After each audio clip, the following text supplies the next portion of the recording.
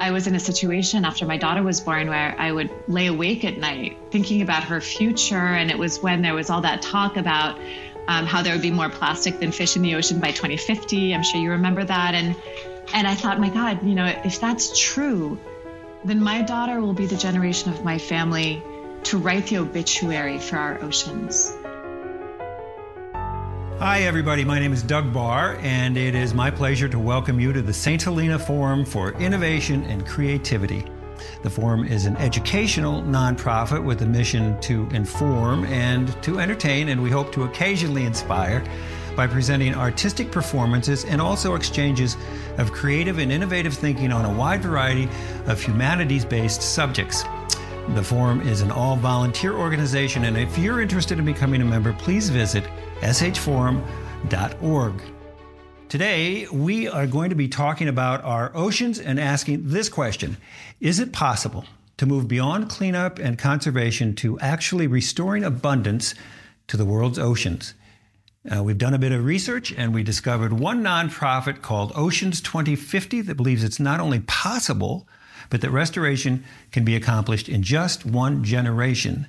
And to help us find out how they intend to pull that off, we've invited our friend and marine expert, Meaghan Brosnan, to join CEO and founder of Oceans 2050, Alexandra Cousteau, in a conversation. And we are all invited to listen in. So before we get started, let me tell you a little bit about our guests. Meaghan Brosnan is the Director of Marine Programs at WILDAID. Many of you have already heard of this organization. It's an internationally recognized nonprofit that works with media and governments and local partners to make wildlife conservation a global priority. Meaghan is a graduate of the United States Coast Guard Academy, and she earned her master's degree in marine affairs at the University of Washington. And then she spent 15 years working all over the world as the deputy chief of the Coast Guard's Living Marine Enforcement Program. In addition, Meaghan founded Exelons, a global consultancy for ocean conservation, and she also developed technology to curb illegal fishing in coastal Africa and the Pacific for the Pew Charitable Trust. Meaghan continues to serve in the Coast Guard Reserve, leading the 20-person department right here in the Bay Area. There are not very many people who can brag that they were taught to swim by Jacques Cousteau, but his granddaughter Alexandra is one of them. Alexandra's advocacy for oceans started when she was 8 years old and already gathering signatures for her grandfather's petitions to save Antarctica. Alexandra is a third-generation explorer, environmentalist, activist, and filmmaker. And most of Alexandra's work has involved ocean conservation. She's advocated for the expansion of marine protected areas. She's conducted deep sea surveys. She's investigated the impacts of agricultural runoff and oil spills on sensitive coastal zones, and much, much more. But in the past few years, Alexandra tells us she's come to believe that although conservation remains important, it isn't enough, that what's required is a strategic plan for ocean restoration. Through Oceans 2050, Alexandra and her team intend to turn that vision into a reality. I know you're all looking forward to their conversation, as am I. So let's get to it, everyone. Please welcome Alexandra Cousteau and Meaghan Brosnan. Hi, Doug. Hi, Alexandra. And hi, Meaghan. Thank you so much for joining us today at the Forum. Can't tell you how much we appreciate it. Well, let's get to this. Meaghan, if you're ready, I'll turn the floor over to you to begin the discussion. Yes, thanks so much, Doug. Alexandra, so great to see you again. It's good to see you, Meaghan. So we're here to talk about Oceans 2050. And my first question that comes to my mind when I hear about that is, why the year 2050? That's a great question. It actually came to mind a few years ago after my daughter was born, and I started really thinking deeply about the state of the oceans. I've been in the ocean space my entire life. I went on my first expedition with my parents when I was 4 months old, and I could swim before I could walk, and my grandfather taught me to dive when I was 7. So the oceans have always been, an essential part of who I am and how I see myself in the world and the work that I do. And so for years, I had been advancing this idea that it's important to conserve and protect and sustain our oceans. And it's an ethic that my father helped to articulate in the 1960s, really, that changed how people understood the dangers facing the ocean and the degradation of the ocean, what we had to do about it. And yet, I was in a situation after my daughter was born where I would lay awake at night thinking about her future. And it was when there was all that talk about how there would be more plastic than fish in the ocean by 2050. I'm sure you remember that. And I thought, my God, if that's true, then my daughter will be the generation of my family to write the obituary for our oceans. And I reached out to a friend of mine, Professor Carlos Duarte, who at the time was writing a scientific article that was recently published in Nature magazine about rebuilding marine biodiversity. And I asked him, I said, Carlos, is it possible that by 2050, if we do the right things, we could actually rebuild the oceans and restore what we've lost, that lost abundance? And he said, yes. And actually, I'm writing a paper about that right now that lays out, the things that we need to do to restore abundance by 2050. And I thought, wow, that's amazing. I've never heard that before. I'm amazed that it's actually still possible. And that's what I want the rest of my life to be about, is rebuilding our oceans, restoring abundance to our oceans so that by 2050, it's not the story of more plastic than fish. It's actually a story of restoring, what we've lost and making that promise to our children. And so that's when my husband and I started Oceans 2050. And we've been, slowly making the strategies and the plans to operationalize the science that shows and demonstrates that this is scientifically possible. But interestingly, they've also demonstrated that you get about a $10 return for every dollar invested in restoring our oceans. So from my perspective, we really don't have any excuse not to do this. It makes economic sense. It makes ecologic sense. It makes scientific sense. It's just switching the narrative and getting a new mindset that goes away from the conservation mindset, which is really like a zero-sum game. I want to save fish and you want to fish the fish and eat the fish. And, one of us is going to win and one of us is going to lose. And that's really the conservation mindset that has really defined the last several decades of work in this field. And I think, now we have the opportunity to articulate our ambitions in a way that is not ambiguous, that gives us clear yardsticks for measuring our success towards that more abundant ocean of the future. And that if we start really co-creating and visualizing what an abundant ocean would look like in 2050 and following the science, that it's actually, an outcome that we can achieve. And that's hopeful. Yeah, no, for sure. And it's true, right? I hear a lot about how we're never going to see the oceans again of a generation or two. And that's true. They're going to be subtly different. But that doesn't mean we can't still have a vibrant future. That doesn't mean that the future can't still meet the needs of climate change, that can't still meet the needs of an expanding global population. If we actually focus on that, not returning to where we were in the past. I love that. I love that that's how you're approaching things. Mm-hmm. So then understanding your broad vision of regeneration and restoring abundance, why start with seaweed? That's a great question. And I honestly never thought that I would be working on seaweed. I didn't. But as we were looking at the science, it clearly showed that ocean forests hold a key, right? They are a catalyst for rebuilding marine biodiversity. And what many people don't know is that, ocean forests exist. There's There's vast kelp forests that can be 60 meters deep. There's mangroves, there's salt marshes, seagrass beds. All of these forests sequester carbon. They grow up to 5 times faster than plants on land. So they are extremely valuable in our efforts to mitigate climate change. But they also create habitat. They protect coastal areas. They deacidify ocean water and reoxygenate it. They are extraordinary. And what's really interesting to me about seaweed, I mean, there are so many things, but I think when you think about industrial feedstocks, right, to create fuel or plastic or, so many different things. Typically, it's a feedstock that when you extract it from nature, damages that space that you took it from, right? It either comes from industrial agriculture or it comes from some kind of mechanism that's damaging to the planet.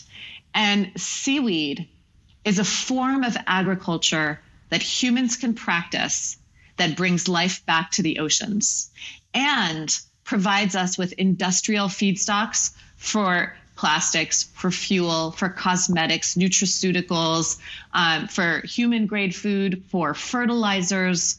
It's extraordinary what seaweed can do. And that's a total shift in paradigm. So one of the things that we're looking at, and it's actually our first big project in the Global Seaweed Project that we launched a few months ago, is to really understand how seaweed farming sequesters carbon so that we can use that to create market incentives to help scale that industry in a regenerative way, right? This whole false narrative about it's the economy or the environment has got to go.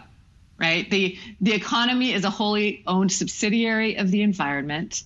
And by doing agriculture, doing things in the right way, we can bring life back to the oceans and meet our needs, even our industrial needs, in a way that doesn't destroy our future. So that to me, when I realized that, I got really excited. And then there's another part of it that's all about social justice, because seaweed farming, especially for communities in developing countries, can be an alternative to fisheries. It can even give communities something to do when their fisheries collapse. And it is an activity that is practiced by women. And that is really exciting because it gives women a way to earn money for their families, that can send their children to school, that can complement earnings by their husbands in fisheries. And oftentimes we hear stories about, husbands who can't fish anymore because the fishery collapsed. And so they support their women in the seaweed farming role. And so it is, it's just an exceptionally cool thing. The more I learn about seaweed, the more I get excited about it. Absolutely. And your last comment with we are filming this the day after International Women's Day, especially. So absolutely. with the pandemic going on right now, we have seen marine areas around the world really struggling because of loss of income, like what you were just talking about, right? Tourism is not happening at the levels where it was. And you're seeing it impact those communities whose livelihoods depend upon it. So your comments about the different uses of seaweed or even the potential for carbon market, which I know there's many groups that are working on that, bringing it not just from forests, but also to the ocean. Blue carbon, yeah. It's a hope. It's a definite hope for the future, because when we at WILDAID, when we support these folks who are trying to protect their oceans, they need money to do it in the end, right? The coastal communities need their livelihoods. The rangers and the enforcement officers need supplies to keep them safe, fuel for the vessels, right? So I'd love to hear more about, what else can seaweed be used for? I love seaweed salad. And let's talk a little bit more about that financial aspect of it. How can Well, seaweed is something that is growing, that people talk about it a lot. You read about it in the papers a lot. And, it's kind of developing in fits and starts in some places, and it's well established in others. And, the marketplace can use some help right now, I think, in coordinating supply and demand. And so this is at a global scale, a relatively new dynamic. In Asia, they've been cultivating seaweed for thousands of years, and you can actually see it from space. Right? One of the farms in our study is in Japan, and they've been operating continuously for over 300 years. We're working with other farms in the United States and Canada and Chile that are much newer and younger. But it's interesting because the seaweed farms can produce this raw material for so many different industries. Atlantic Sea Farms in Maine, which is one of our farms in our studies. The CEO is a dynamic woman who is working with lobster fishermen in Maine who've been fishing lobster for generations, but are finding that the distribution of lobsters is changing with the changing climate. And so now they've started growing kelp in the off season to supplement their income. And it may be that one day when the lobsters move on because of warming waters, that it becomes their entire livelihood. We see, other communities in Indonesia that had a thriving seaweed farming industry that collapsed because of differing regulations in the United States for what they were farming the seaweed for. And those regulations changed. And that was, they only produced seaweed for that one purpose. And when those regulations changed, then the demand disappeared, and thousands of families were out of work. So it's right now it has that kind of new marketplace where it's calibrating.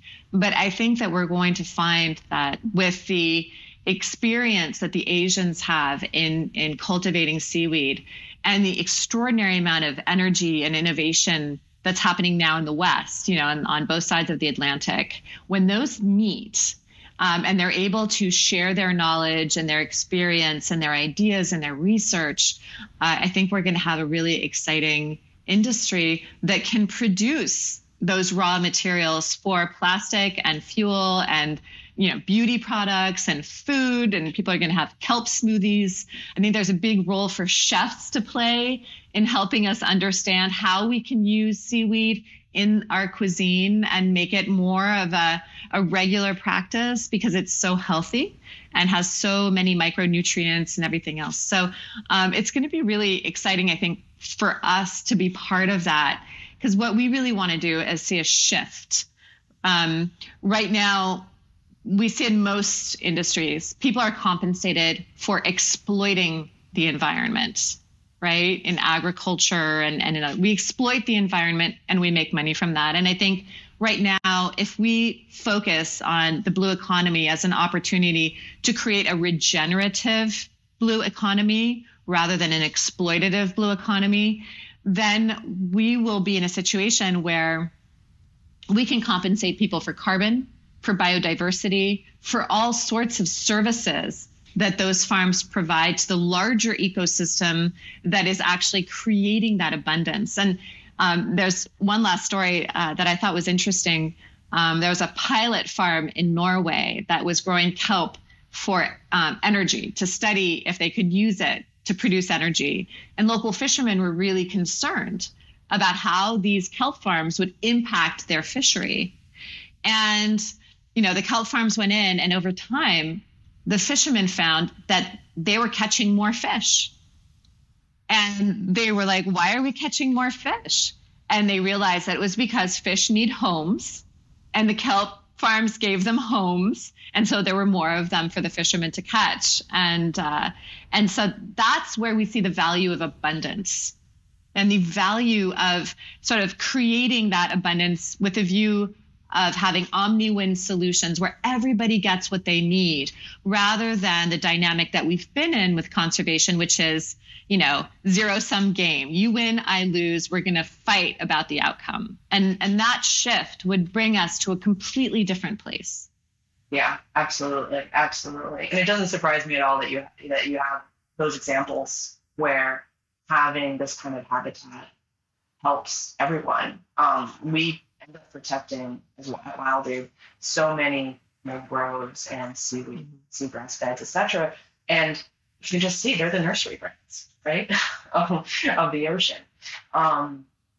So I want to get back to a comment you made on collaborations across the Atlantic. Of course, there is always that need to take lessons learned, to have the toolkits in order to scale, right? In order to have that impact. So how do we take the science and the research and the deep knowledge of some and take that to a global action? Well, I think if we're looking at seaweed specifically, it becomes really important to share knowledge. The farm in Maine was telling me, we're trying to figure all this out. And we're sure that the Japanese figured this out hundreds of years ago, but we can't read Japanese. And so we can't read their papers and their scientific articles to get those answers. We have no way of, bridging that divide. And so I think that that's going to be critical. And it's one of the things that we're doing. We're actually organizing that with the Sasakawa Peace Foundation in Japan, so that we can bring all of our farmers together to have those discussions, to share that knowledge and those ideas. And I think that is something, just that alone can help, us advance so quickly.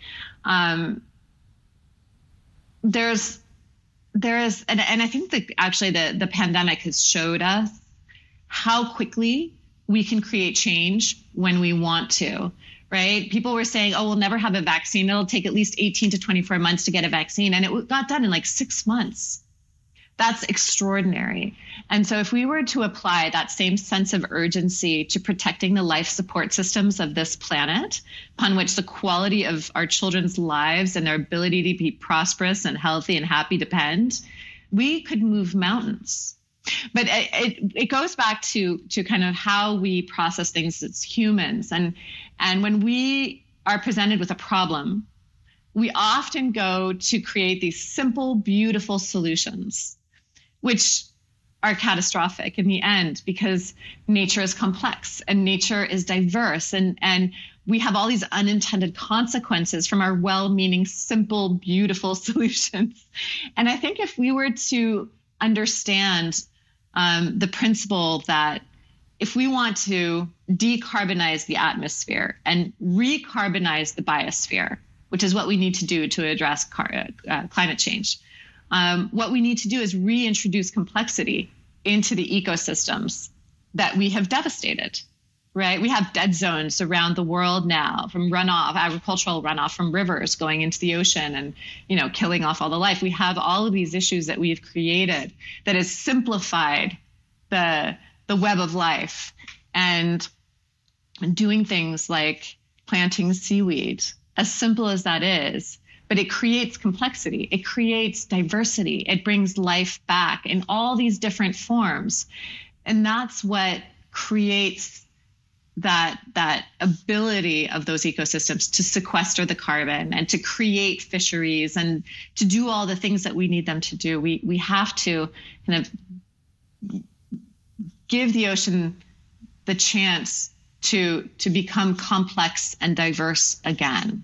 And that's when we'll have a healthy, abundant ocean that's, helping us mitigate climate change and all these other, feed the world and, give us oxygen to breathe. Yeah, absolutely. Absolutely. Well, and I love that your focus in forming this organization is based on scientific studies that are asking that, how do we make the future better type of questions. Do you have any more specifics you want to share in terms of the seaweed or even other areas with Oceans 2050 and how the solutions that you are currently supporting are going to bring that regenerative growth? We are looking at a lot of different things, and this is a fairly new organization. So seaweed has taken up a lot of our bandwidth to get this off the ground and to really shape the conversation in the seaweed space around what it could be. Because, I was in Portugal a couple of years ago for a ministerial meeting, and I was one of the only non-fisheries ministers there. And listening to all the panel discussions with these ministers of the sea and fisheries ministers, they were talking about sustainable exploitation as the model for the blue economy. And that terrified me. I was like, I don't even know what sustainable exploitation means, but it sounds like we're going to go make the same mistakes in the ocean that we've made on land, right? And so one of the most important things to advance is this idea of a regenerative blue economy, that we create economy in the ocean, fisheries, tourism, all these different things in a way that is regenerative. And in the ocean, that's possible because life can come back very quickly in the ocean environment, much faster than on land. And so it's a wonderful opportunity to kind of put that principle into play. But we're also looking at, how do we accelerate the restoration of coral reefs with technology and innovation and engineering. The marine biologists have kind of taken us as far as they can with coral reef restoration. And now I think we need input from so many different other fields that can help us because, by 2030, we could lose up to 90% of our corals in the world. And those are the nurseries of the ocean. As you know, Meaghan, that's where so much of the life in the ocean originates. We're also looking at the future of seafood. Our pursuit of seafood is one of the defining issues in the ocean that will either allow us to bring life back to the ocean and rebuild it or continue to degrade it and hit some tipping points in the next decade that are pretty scary.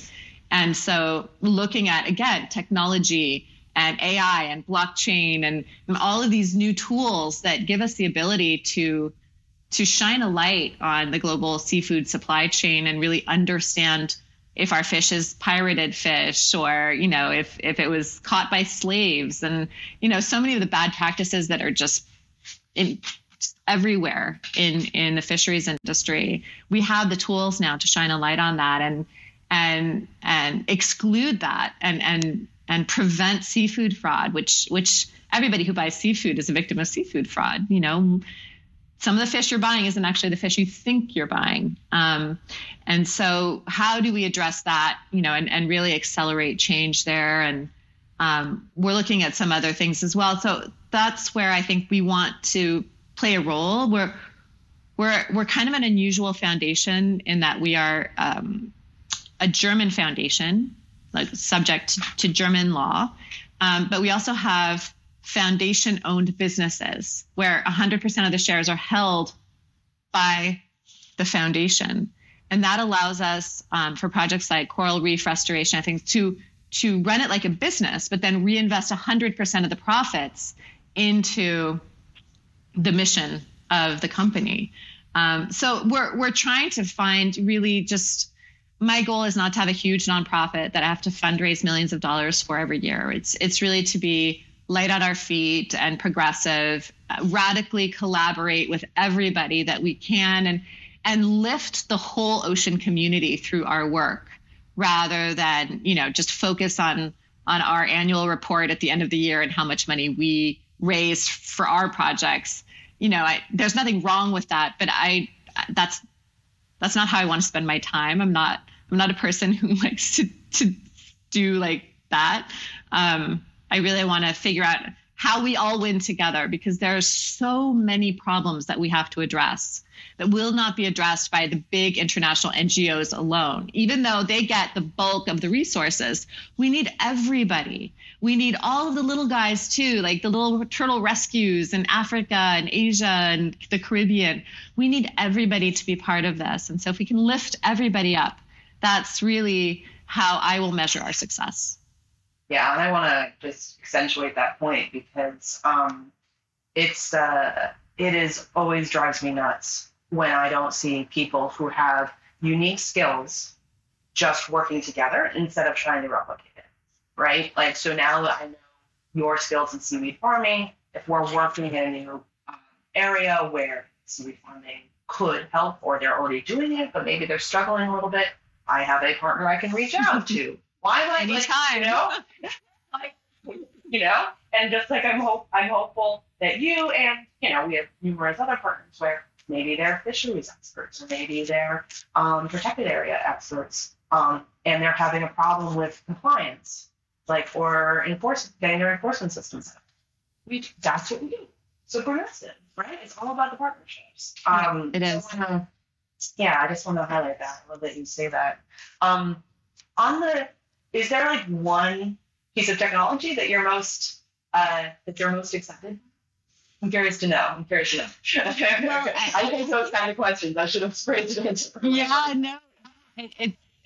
I grew up thinking that 70% of the ocean was invisible to us, that we would never be able to address overfishing or piracy or so many of the things that happen out there, because we'd never be able to track it and see it and reveal it. And,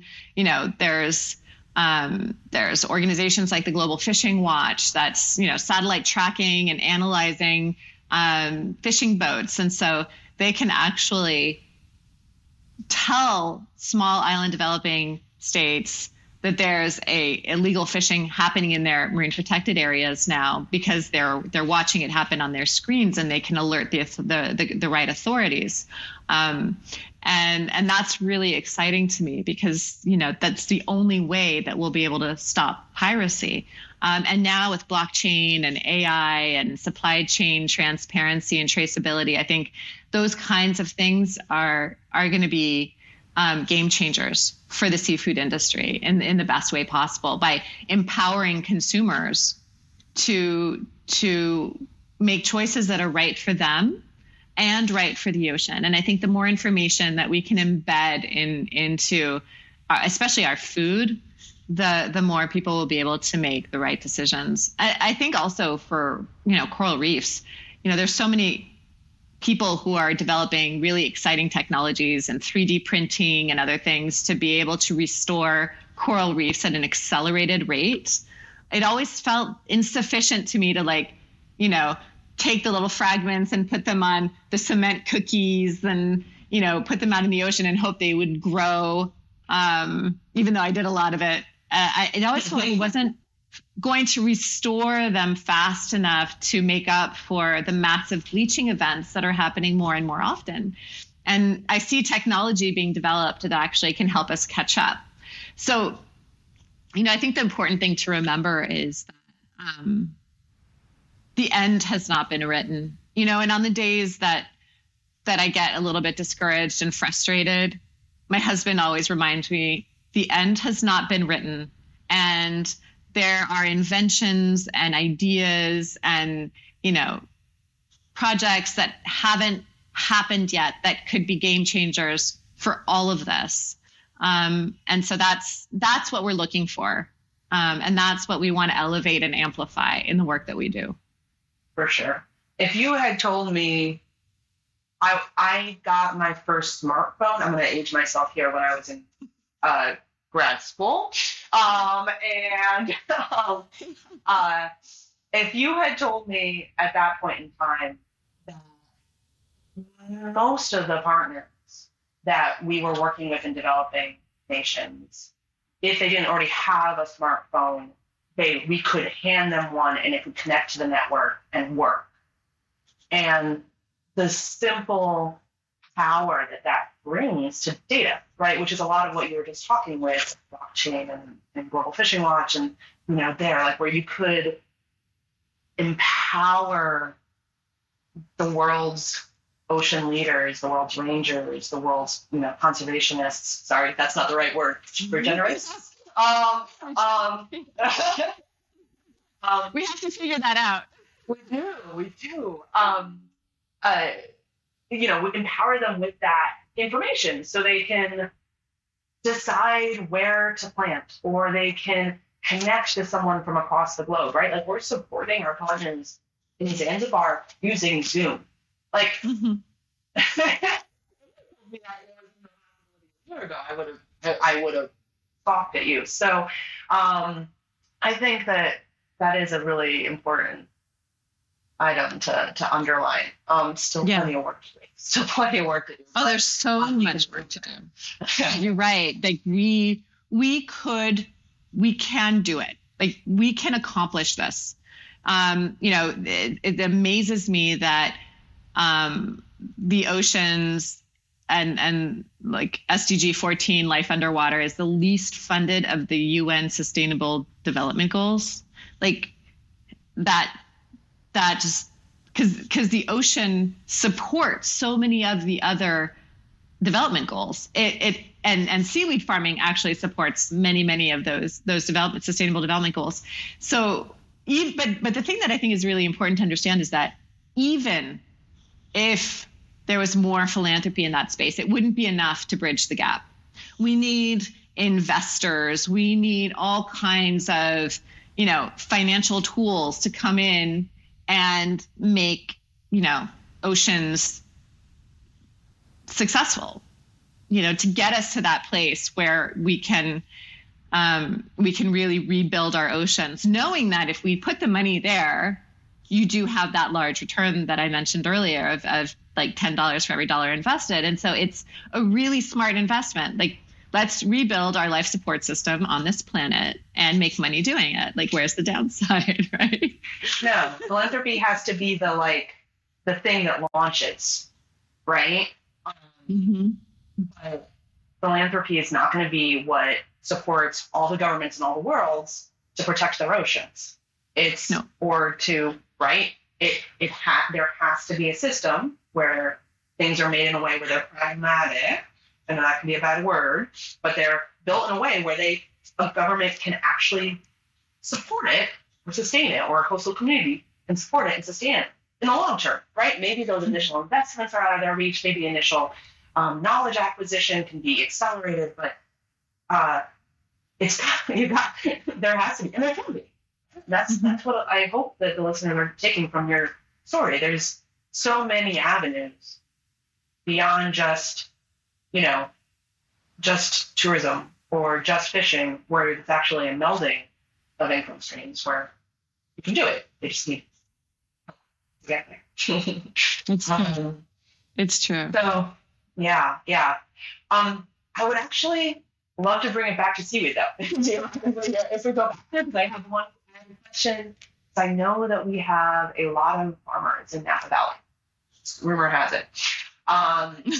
And I thought you asked me this question before, and I couldn't answer for that, which was how, and I'm guessing it might be different from species to species, but how do you actually plant seaweed? Like, is it a seed that goes into the ground? Is it what does it, like, at a high level, what does farming seaweed even look like?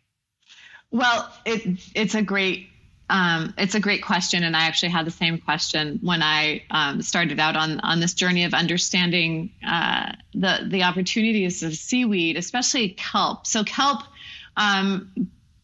forests used to exist everywhere a long time ago, sometimes not so long ago. California used to have kelp forest all the way up and down the coasts, and those have declined drastically. Same with Portugal and France. Most of Europe actually had kelp forests off their coasts.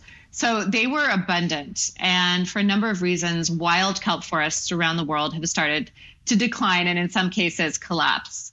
They're hard to bring back because kelp kind of anchor themselves onto rocks at the bottom.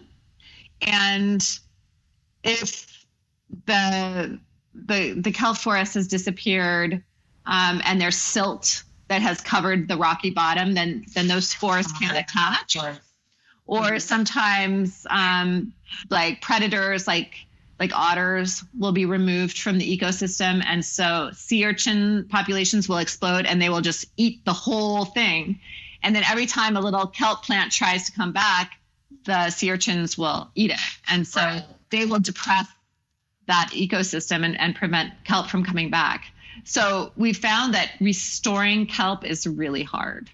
But luckily for us, kelp doesn't mind growing on a rope, and the ocean doesn't mind having kelp on a rope or on the rocky bottom. It really doesn't matter to the ocean. The benefits are largely the same. And so what they do is they have kelp have like these reproductive patches that will release spores at a certain time. And so you can collect those reproductive patches and get them to release their spores in a tank. And then you put rope in the tank and the spores attached to the rope. And then you basically have this rope that's, covered in baby kelp spores. And you just attach it to buoys in the ocean and the kelp will grow from that. And then you pull it onto your boat, cut the kelp off when it's time to harvest, and you're done. You have a kelp farm. So it's actually, it's a great alternative for fishermen because fishermen typically have the boat and they know the ocean and they know the topography where they are and they know how to pull in ropes. So that's why like that example from Maine works really well because the lobster fishermen have pretty much all the gear they need to become kelp farmers. And so it's really cool that way. In other parts of the world, like, around Zanzibar, for example, where it's very hot and shallow, beautiful turquoise waters with white sand, or in Indonesia, you'll have a different species of seaweed, but it's also grown on ropes and it's harvested, in this case by hand. And interestingly, we were talking with Angel Leon, who's a very famous chef, with Michelin stars, and he's Spanish. He has one of his restaurants in southern Spain, and he's been developing this marine rice from seagrass. And so that was interesting to us because seagrass is disappearing around the world. And it really is important for so many different reasons. Hotels usually rip it out because people complain that they're walking on, slimy grass that tickles their feet, but it actually holds the sand in place. It sequesters carbon. It provides habitat for things like manatees and turtles and other things that we love. Horses.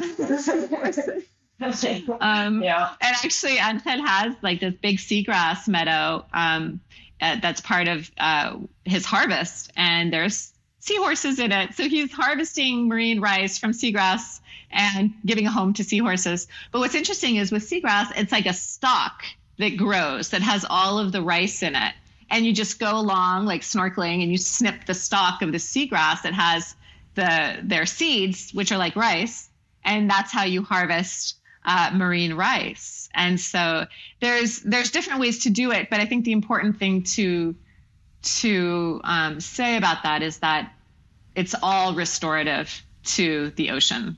Like no matter how you cultivate it, unless you're dumping, fertilizers in to make it grow faster or making them baked in the ocean that we've made on land.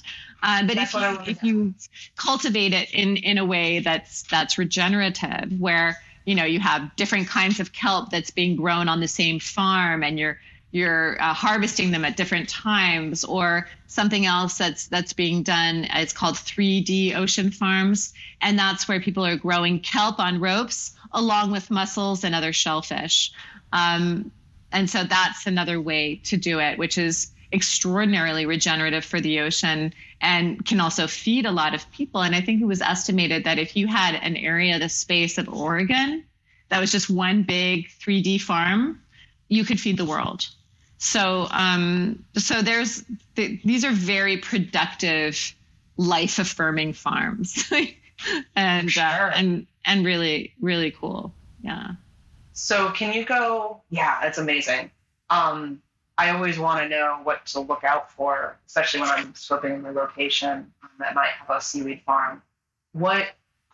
So fertilizers, you mentioned one thing. What are some other practices that we should look out for as a global community that could tip an otherwise highly regenerative practice into one that's, not great?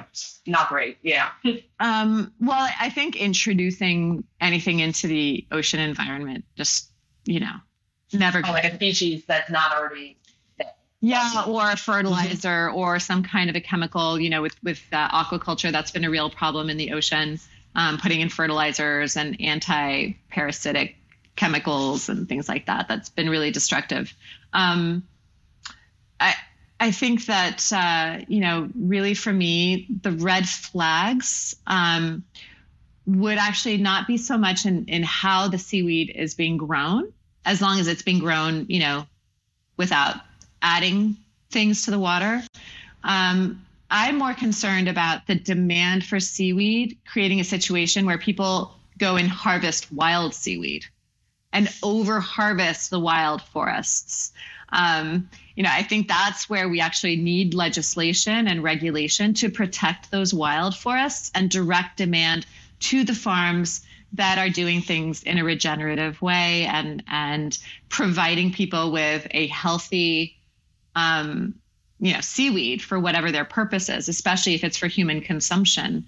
If you're harvesting wild seaweed, it's very possible that it comes from pristine water. It might also be possible that someone goes and takes seaweed from a place they shouldn't, and I think that's really important, both for the ocean and for the people that are consuming seaweed, that it's coming from a farm that follows certain standards and does things a certain way. That's actually really helpful for me too in our work.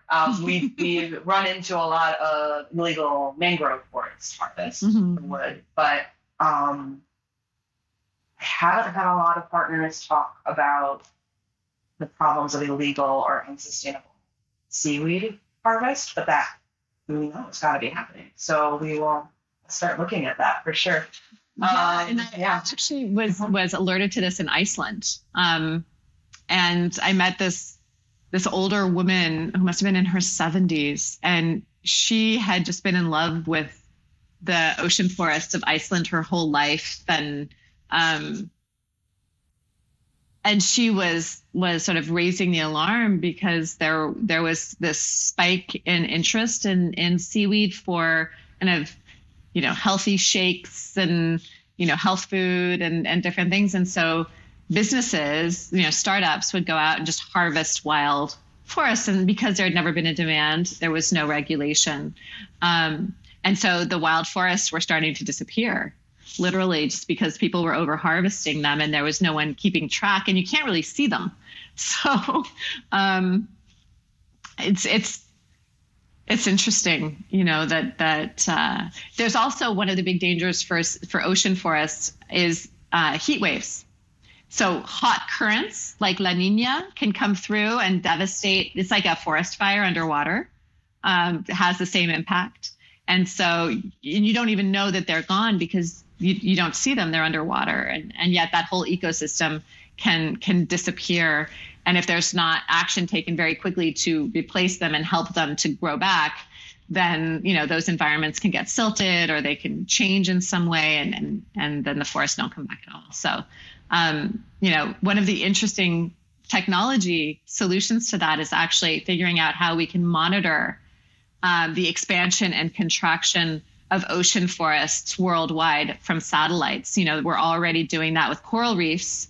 And so being able to do that with seaweed forests would be tremendously helpful, because then we could really understand what we have, what we're losing, what we can bring back, and how that benefits the environment. One of the interesting things that our study is also looking at, in addition to taking core samples under the farms to measure carbon sequestration, we're also doing eDNA analysis to understand how the farms have increased biodiversity since they started. So that's going to be kind of interesting to understand, because it means that we'll know a lot more about how to compensate farmers for that biodiversity service that their farms are providing to the ecosystem. So yeah, there's so much to learn, and I think so much to look forward to. And the oceans really has a fighting chance if we approach, this from a regenerative principle, rather than just thinking that we'll just do more of the same and have a different outcome. I don't think that's So, Alexandra, it's been great to hear about what Oceans 2050 is doing to regenerate the oceans. What can our audience do to support our efforts in rebuilding the oceans worldwide? Well, that's a really good question. It's a really important question because obviously you and I aren't going to be able to do this alone. We need everybody to be part of this effort. And there's been a lot of talk about plastics. We don't work on plastics at Oceans 2050 just because there is so much good work out there that's being done on that. And that's important. We can't restore our oceans if they turn into a landfill. And so, a lot of people think that if we solve the plastic problem, then the oceans will be fine. That's not true. But sort of fixing the plastic problem is a precursor to really being able to address everything else. And so anything that people can do to reduce their own plastic use, to buy in bulk, to use reusable containers and those kinds of things, really important. The other thing that is a way that we impact the ocean on a daily basis is our consumption of seafood. So going to the supermarket and being thoughtful about the fish that you're buying, asking your fishmonger questions, using the guides, all of those things really make a difference for our seafood. And then supporting legislation and voting, for candidates that care about the ocean and take action in ways that benefit the ocean is also really important. The U.S. has some amazing legislation that was put in place by thoughtful politicians that cared about the issue. And there are those politicians, on the Hill. And actually the oceans is something that's a bipartisan issue. So, supporting that is really, really important these days. And just staying informed and teaching your children to love nature. That's also something really important. Take your kids to the ocean. Teach them. Take them outside. Take them to the tide pools. Take them to the beach. Take them to the ocean. Let them fall in love with that incredible ecosystem that's so important to all of us. That's also something we can do. Alexandra, Meaghan, excuse me. I can't tell you how much I hate to interrupt this incredibly informative discussion, but unfortunately, we have run out of time. Thank you, though, so much for allowing us to listen in. It's just been a total pleasure. Thanks again. Thank you so much. Stay well. Thank you. If you'd like to learn more about the subject of today's forum, you'll find related links on our website at shforum.org. Or if you'd like to learn more about Meaghan's work, check out wildaid.org. And to keep up with Alexandra's efforts to restore abundance to the world's oceans, go to oceans2050.org. Our next forum will feature Janet Alber, the artistic director of the world-famous Martha Graham Dance Company. The Graham Company, as most of you know, is the oldest in America and is renowned since 1926 for its innovative choreography. They've recently been doing some fascinating work in collaboration with Google, and with the help of a couple of her incredible dancers, Janet will show us some stunning examples of improvisational choreography. It is truly going to be a memorable presentation, so please be sure not to miss it. Check our website for the exact date and time. And that does it for now, but I look forward to seeing all of you here the next time at the St. Helena Forum for Innovation and Creativity.